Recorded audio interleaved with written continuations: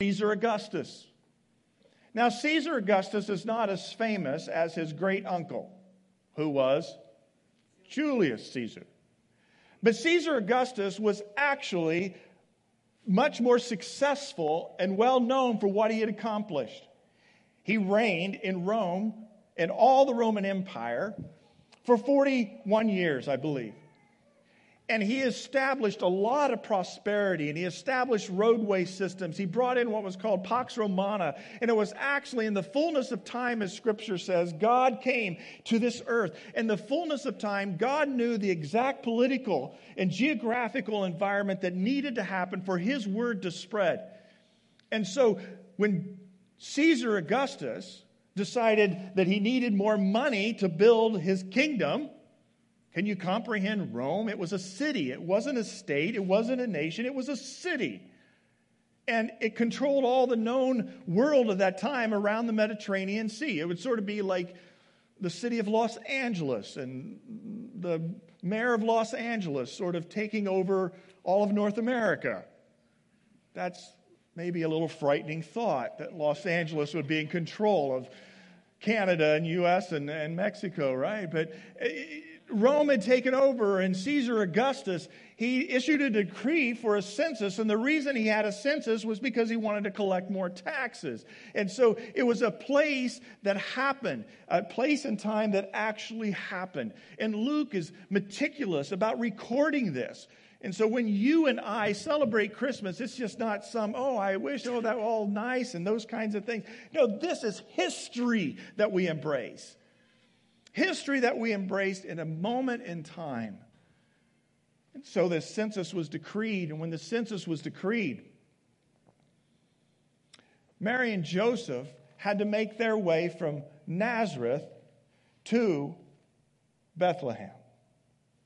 So Joseph also went up from the town of Nazareth in Galilee to Judea, to Bethlehem, the town of David, because he belonged to the house and the line of David. Caesar Augustus probably knew the understanding of Jewish people, and they were all tied together with the lineage of their family. And so the family would show back up where their heritage was. Sort of like us taking the red eye, going back to the Midwest, to Indiana. And it's like this is where a lot of our roots are from as family. And so they made the trek from Nazareth, which was up north, to Bethlehem, which was a few miles just south of Jerusalem, because that was where their family, their lineage had come from. It was the city of David, because you see, Jesus would be born from the lineage of King David, who was the greatest king of Israel in the Old Testament. And prophecy throughout Scripture would speak about him coming from the line of David. The Messiah would come from the line of David. And it says in Micah, that the town of Bethlehem would be the place where this one would come from. Who would have known? Caesar Augustus, all that he's famous for, he's most famous for decreeing a census that got Mary to Bethlehem so that the Messiah would be born historically in the place that was predicted and prophesied centuries before. So they arrived. And as we well know, there was a problem. And the problem was there were a lot of people packing out the town of Bethlehem. He went there to be registered with Mary, who was pledged to be married to him, to register with Mary, who was pledged to be married to him, and they were expecting a child. We know the story if we've been around church environments, but we're stewarding this story that this young couple, Mary was probably a teenager, very much a teenager most likely, and she was a virgin. She had not been with Joseph. They were engaged, if you will, but the betrothal period, she still lived at home with her family. And they had the wedding day coming, and then this angel appears and tells her what's going to happen. And then another angel affirms to Joseph, don't run from her and discard her, because she's not been with anyone else. She's conceived of the Holy Spirit. As the Virgin Mary, she was to bring the Christ child into the world. And so all this is unfolding in this little town of Bethlehem that we sing about. a hysterical place in real time, people activity going on. And so they roll into town, and how they rolled into town, donkey otherwise, don't fully know that kind of thing. But there was much labor in going from Nazareth to Bethlehem. But they had to be there for this census that was being taken. While they were there, the time came, it says, for the baby to be born, and she gave birth. She gave birth to her firstborn, a son. She wrapped him in clothes and placed him in a manger because there was no guest room available for them. You got the picture? You got the story? That's the story of Christmas. Not to blow through Christmas without stewarding well the story. Mary and Joseph trekking from Nazareth to Bethlehem because of the census of Caesar Augustus, fulfilling the prophecy that this child would be born, the child that had been heralded and proclaimed. 400 years of silence, actually, Scripture teaches, before the birth of Christ. But then we have this scene that takes place, and the scene doesn't end here, as we well know. It says this, and there were shepherds living out in the fields nearby, keeping watch over their flocks at night. An angel of the Lord appeared to them, and the glory of the Lord shone around them, and they were excited. No, they were terrified. But the angel said to them, "Do not be afraid.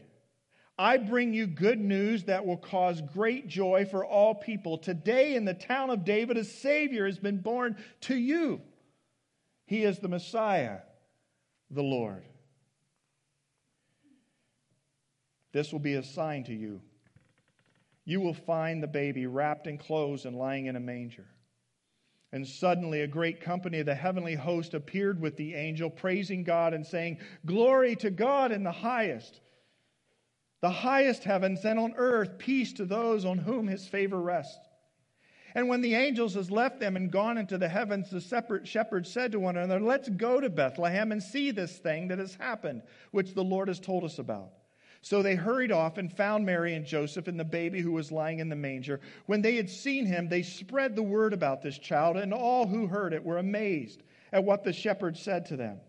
But Mary, she treasured up all these things and pondered them in her heart. The shepherds returned, glorifying and praising God for all things they had heard and seen, which was just as they had been told. I bring you good news, that angel said. That will be for just a few people, just a few centuries. No, all people through all time, past, present, and future. And the good news is this: today in the town of David, a Savior has been born to other people. No, to you. He is the Messiah, and He is the Lord. I don't know about you, but I think eons eternity, and maybe today on Christmas Day with some of our parents maybe who have passed on, they're recalling this story too. Because there will be reflection on this incredible Christ entry into the world event. There will also be reflection on the cross and the resurrection and the ascension and the power of the Spirit coming back to dwell within people. All the stories that we cherish in here, those will be carried with us forward into eternity. And they will be the stories that you'll remember. Some of your famous movies you really like, they will be forgotten. But not this story, this epic story, this narrative, which is true. And so we steward well this story. And in a couple days, we'll look at more of the proclamation that happened with the angels and the shepherds. But I want us to look on one thing here this morning, and it's this. It's this comment that came from the narrative. No room. No room. No vacancy. You see, when the nativity story is told, we picture Mary and Joseph coming into Bethlehem, and we picture them coming to a place where they need housing. But they are told that there is no guest room available. Now, this isn't like your Motel 6 or some Holiday Inn or something like that, okay? Maybe more like bed and breakfasts or some type of house sitting, and different rooms were used. And so they'd gone from place to place, and they could not find any housing in this small town. And in the nativity story scene, oftentimes when it's portrayed on stage, there is an innkeeper. But the reality is we do not know if there was an actual innkeeper or not. But every children's play that I've seen, there's sort of the innkeeper. Maybe some of you were in those kinds of plays. Well, it was interesting. The story I came across in Guidepost from a few years ago talks about children putting on a nativity presentation that was quite known in their small Midwestern town and looked forward to every year. But there was one year in particular, a number of years back, that everybody recalls and starts talking about, and they give reference to Wally Perling. Now, Wally Perling was a 9-year-old boy. He was in 2nd grade. He should have been in 4th grade, but he had challenges, and so he was, held back some, and he was a little bit awkward, and he was a bigger kind of boy, and everybody else around him in his class was smaller, and he was sort of awkward and clumsy in some way, but he was very pleasant, and everybody liked to be around Wally. And so it came time for the play, and he'd always wanted to be involved in different things. There would be games that people play, and there's like, we don't know if we want Wally on our team, are you sure? And he would just stand pleasantly waiting for his turn. He would always sort of try to protect somebody that's being bullied, like, hey, leave him alone, that kind of thing. So when this nativity scene came around that was popular in that town, he wanted to be one of the angels and play the flute. But the director was a little apprehensive about him doing that because there were a lot of lines and other things. So they were trying to figure a part for him to play. And so they figured, well, he would make a great innkeeper, wouldn't he?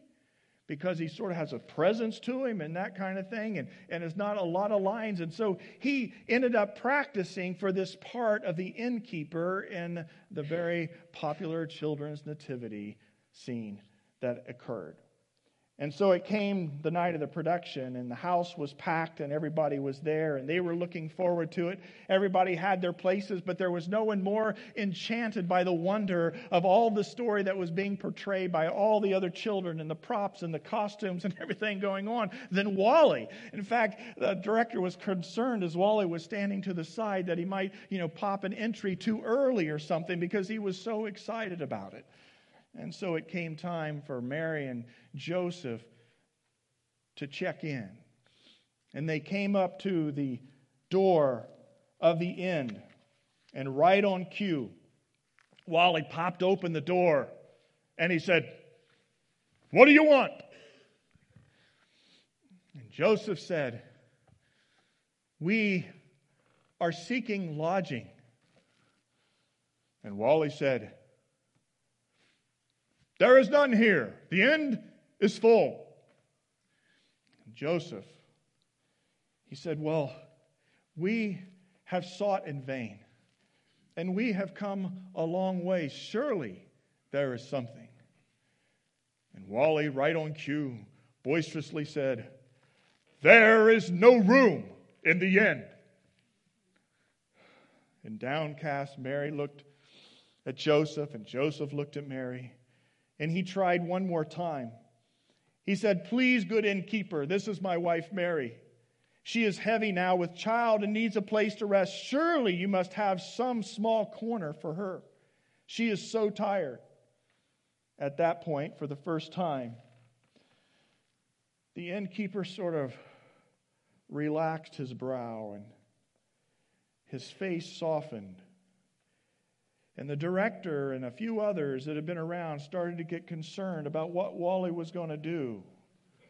That maybe Wally was going to go off script. And so someone from the side shouted out, "No, be gone, no, be gone, no, be gone."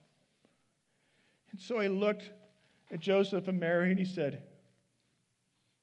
"No, be gone."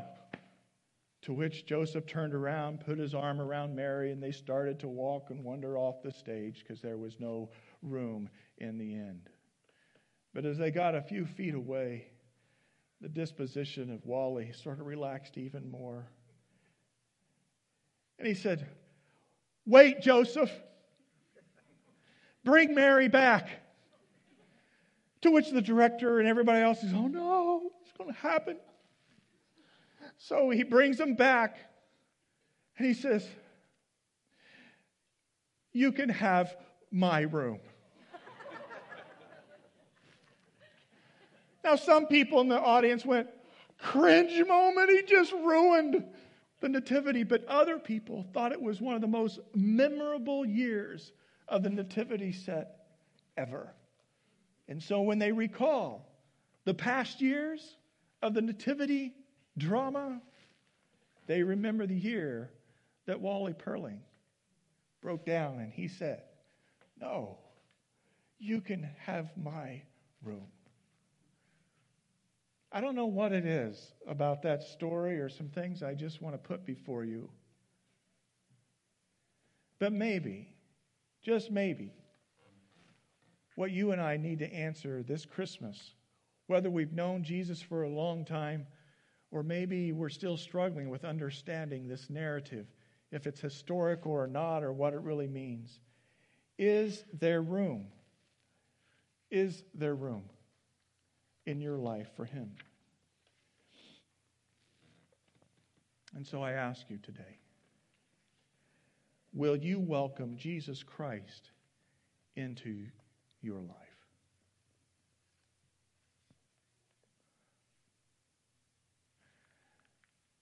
There's a famous verse, it's in Revelation actually, it says this, words of Jesus. "Here I am, I stand at the door and knock. If anyone hears my voice and opens the door, I will come in and eat with that person, and they with me. I will fellowship. I will sup with them." I would never, ever have expected when I would travel home for Christmas to that farmhouse. There was no need to knock on a door then. We would open the garage door that walked into the back porch, and it always has a certain kind of squeak to it. And when you walk through that door, there's the back porch and the laundry machines and racks for some of the coats. And then you walk through another door, and I'd walk through that door, and there would be my mom. And when my dad passed away 5 years ago, it would have been my dad as well.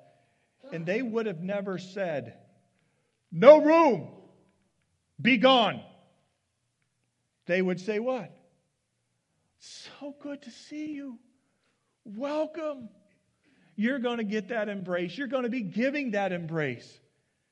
That hospitality embrace. But it's more, it's a loving embrace. Welcome in, be here. And Jesus says He stands at the door of our hearts and He knocks.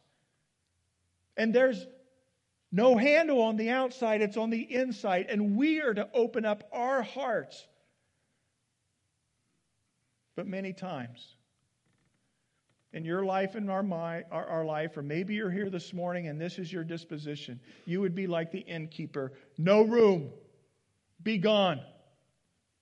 But yet the Spirit's voice continues to speak to you over and over again. You don't even know how to describe it, but there's something still small inside of you that speaks, and you're longing, well, is there something more, or what is that, or should I be living a different way of life? And it's really the Spirit of Jesus Himself.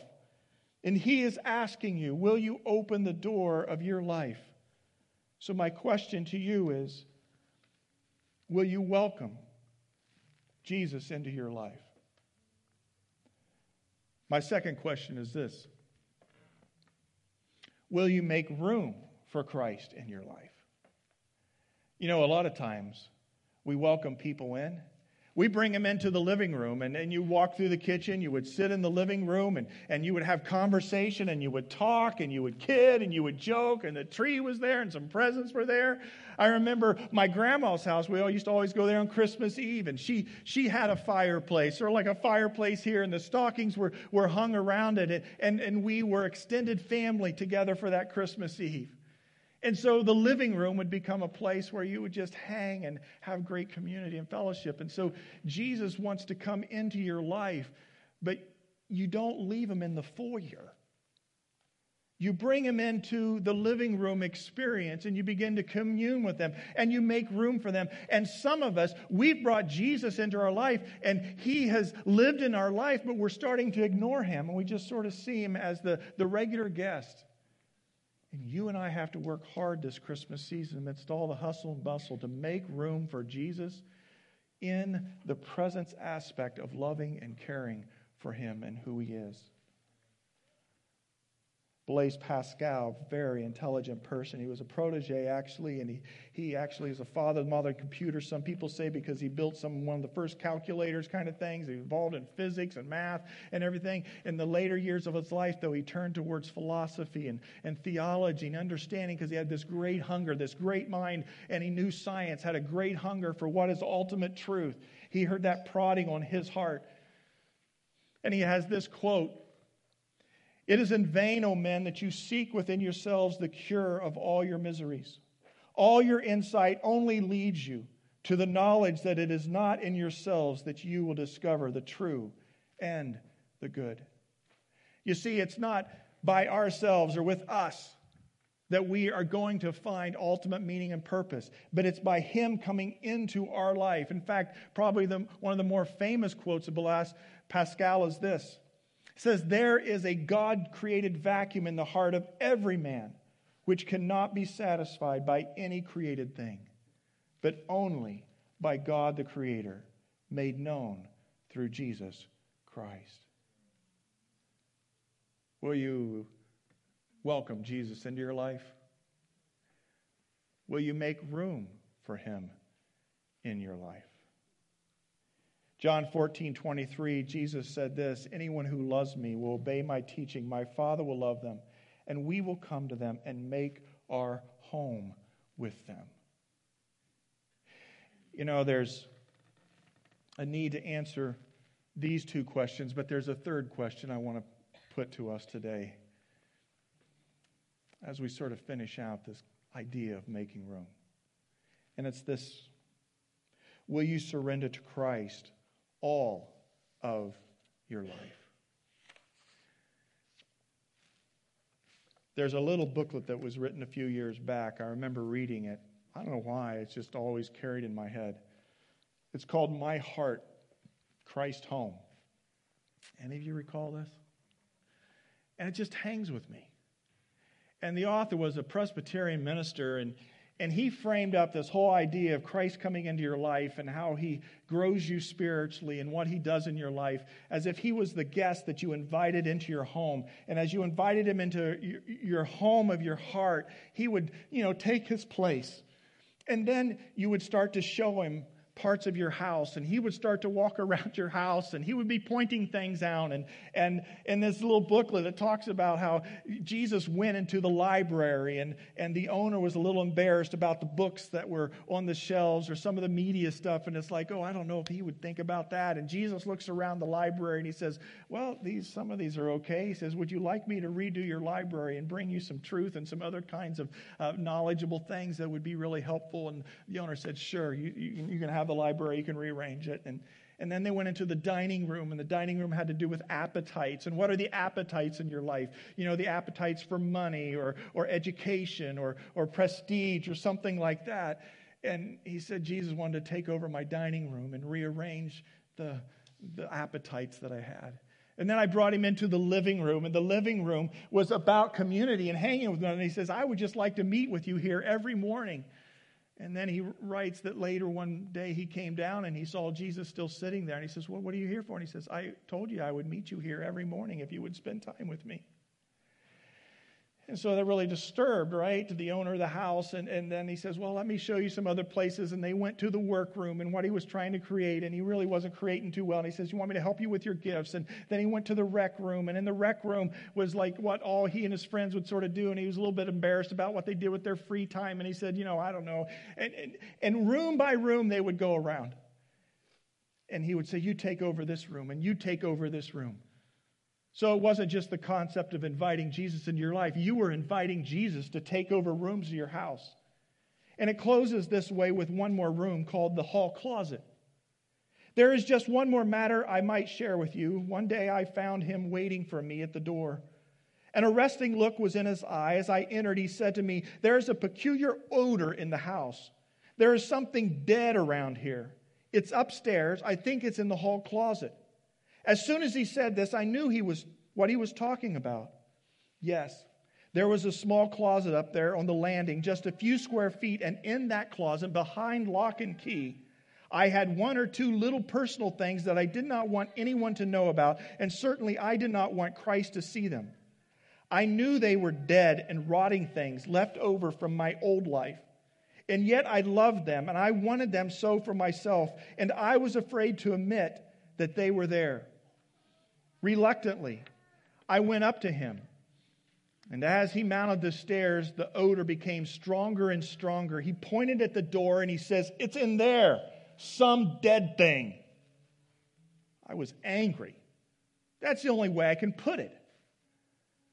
I had given him access to the library, the dining room, the living room, the workroom, the playroom, and now he was asking me about a little 2x4 closet.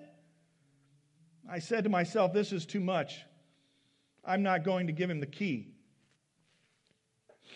"Well," he said, reading my thoughts, "if you think I'm going to stay up here on the second floor with this odor, you are mistaken. I will take my bed out on the back porch. I'm certainly not going to put up with that. Then I saw him start down the stairs. When you have come to know and love Christ, the worst thing that can happen is to sense his fellowship retreating from you. I had to surrender. "I'll give you the key," I said sadly, "but you'll have to open the closet and clean it out. I haven't the strength to do it." "I know," he said. "I know you haven't. Just give me the key. Just authorize me to take care of that closet and I will." So with trembling fingers, I passed the key to him. He took it from my hand, walked over to the door, opened it, entered it, took out all the putrefying stuff that was rotting there, and he threw it away. Then he cleansed the closet and painted it, fixed it up, doing all in a moment's time. Oh, what victory and release to have that dead thing out of my life. Then a thought came to me. Hey, I said to myself, I've been trying to keep this heart of mine clear for Christ.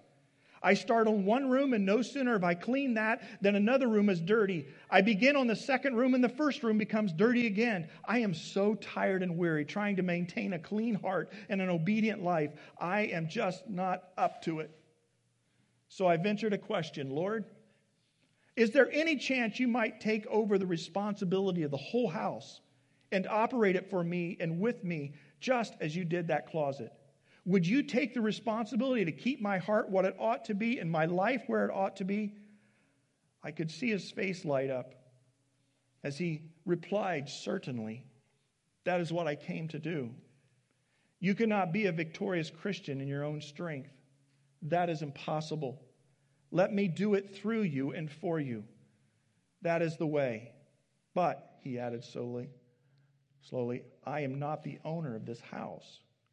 I am just a guest. I have no authority to proceed, since the property is not mine. I saw in a moment, and dropping to my knees, I said, Lord, you have been a guest, and I have been the host. From now on, I'm going to be the servant. You are going to be the owner and master and Lord. And so, running as fast as I could to the strong box, I took out the little title deed to the house describing its assets and liabilities, location and situation and condition. I eagerly signed it over to belong to him alone for time and eternity. Here I said, here it is, all that I am and have forever. You now run the house. I'll just remain with you as your servant and friend. And so he took my life that day, and I can give you my word. There is no better way to live the Christian life. He knows how to keep it in shape, and deep peace settles down on the soul. May Christ settle down and be at home in your heart and be Lord of all. You got any closets? Are you holding on to ownership of your house? Because when Jesus came, he came to be Lord. And it's sometimes said that he's either Lord of all or he's not Lord at all. And I'll tell you this whole Christmas event, it doesn't have the power and the punch until you relinquish control of all of your life to him. You think you can do better. I think I can do better sometimes. But friends, there's stenches around and we can't keep it up. Turn your life over to him. Not only welcome him into the heart, not only making room for him and a living room to commune with him, but surrender, turning the deed, the title over. Let him have it all. It says this in Ephesians 3:16. I pray that from his glorious, unlimited resources, he will empower you with inner strength through his Spirit. Then Christ will make his home in your hearts as you trust in him. Your roots will grow down into him.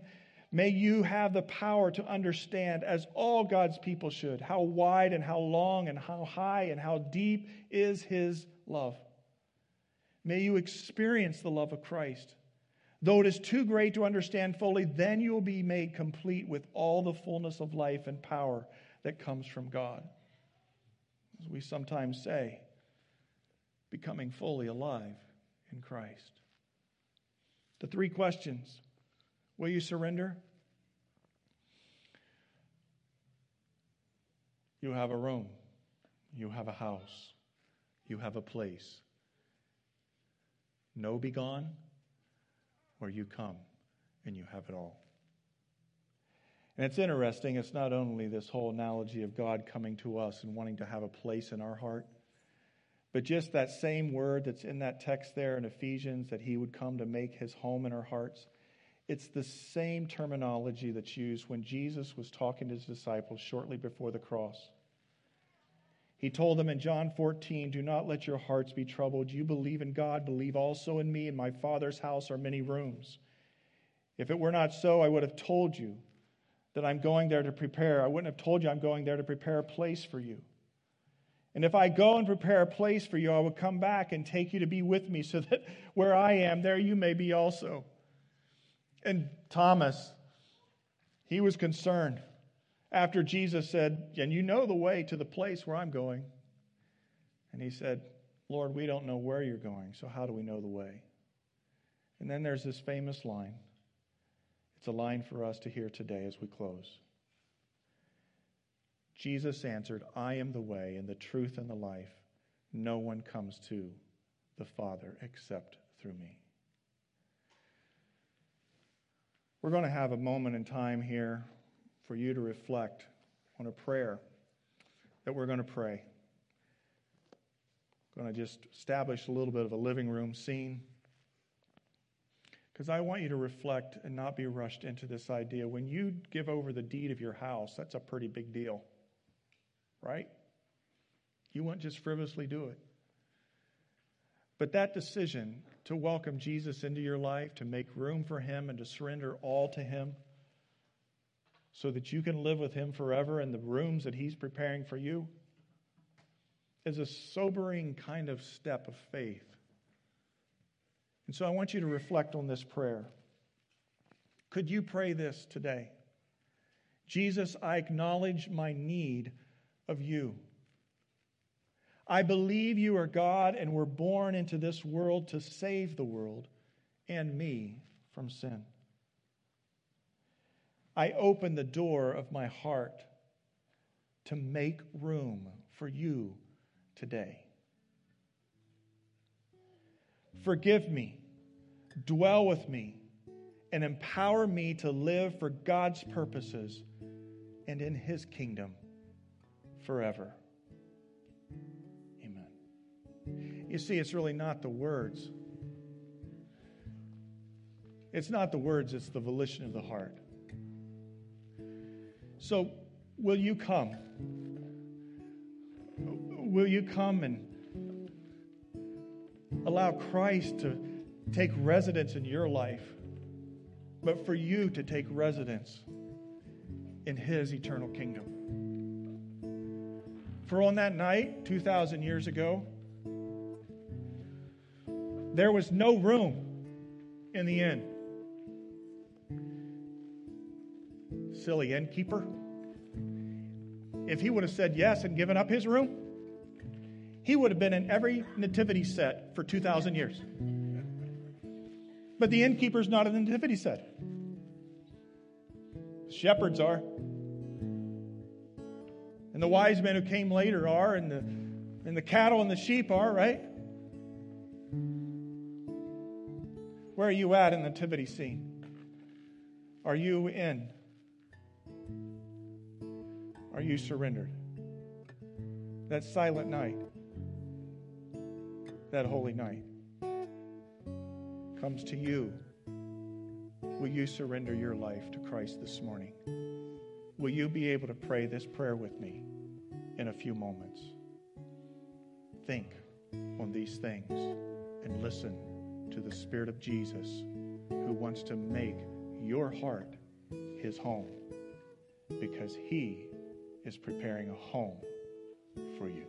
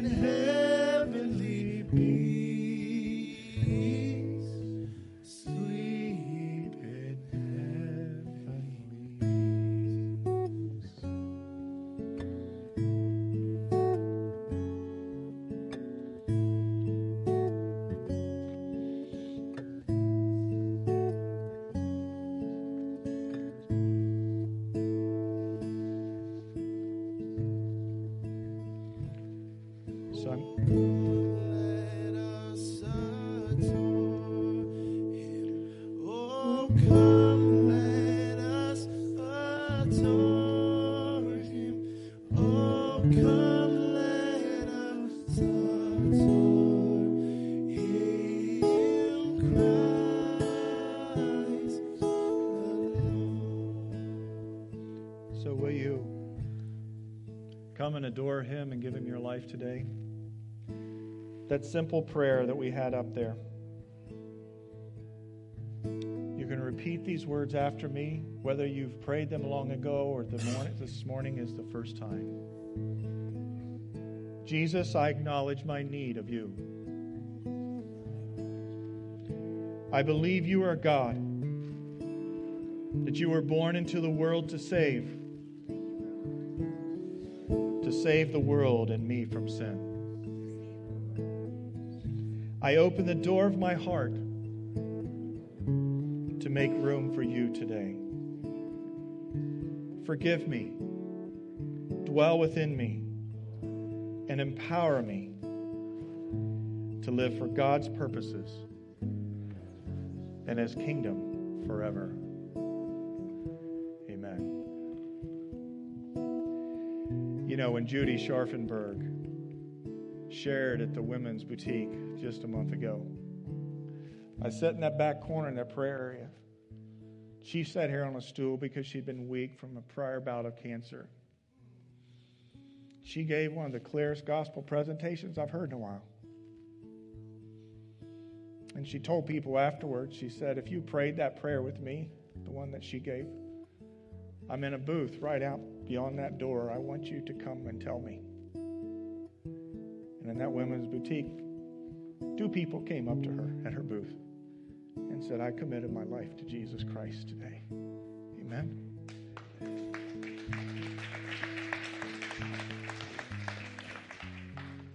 I'm going to ask you to do the same, whether it's myself or Joe. If you prayed that prayer for the first time, inviting Christ into your life, would you let us know? Because we would like to encourage you. On the back of your Connect card, you can mark it and we can follow up with you. Welcome to the kingdom of God. Thanks for making room. He will never, ever disappoint you. Because from the manger to the cross to the empty tomb, Jesus came into this world for you. Amen. The ushers are going to come as we sing a refrain of that again to receive the Lord's tithes and offerings. May you enter into this season with joy because a Savior has been born to you.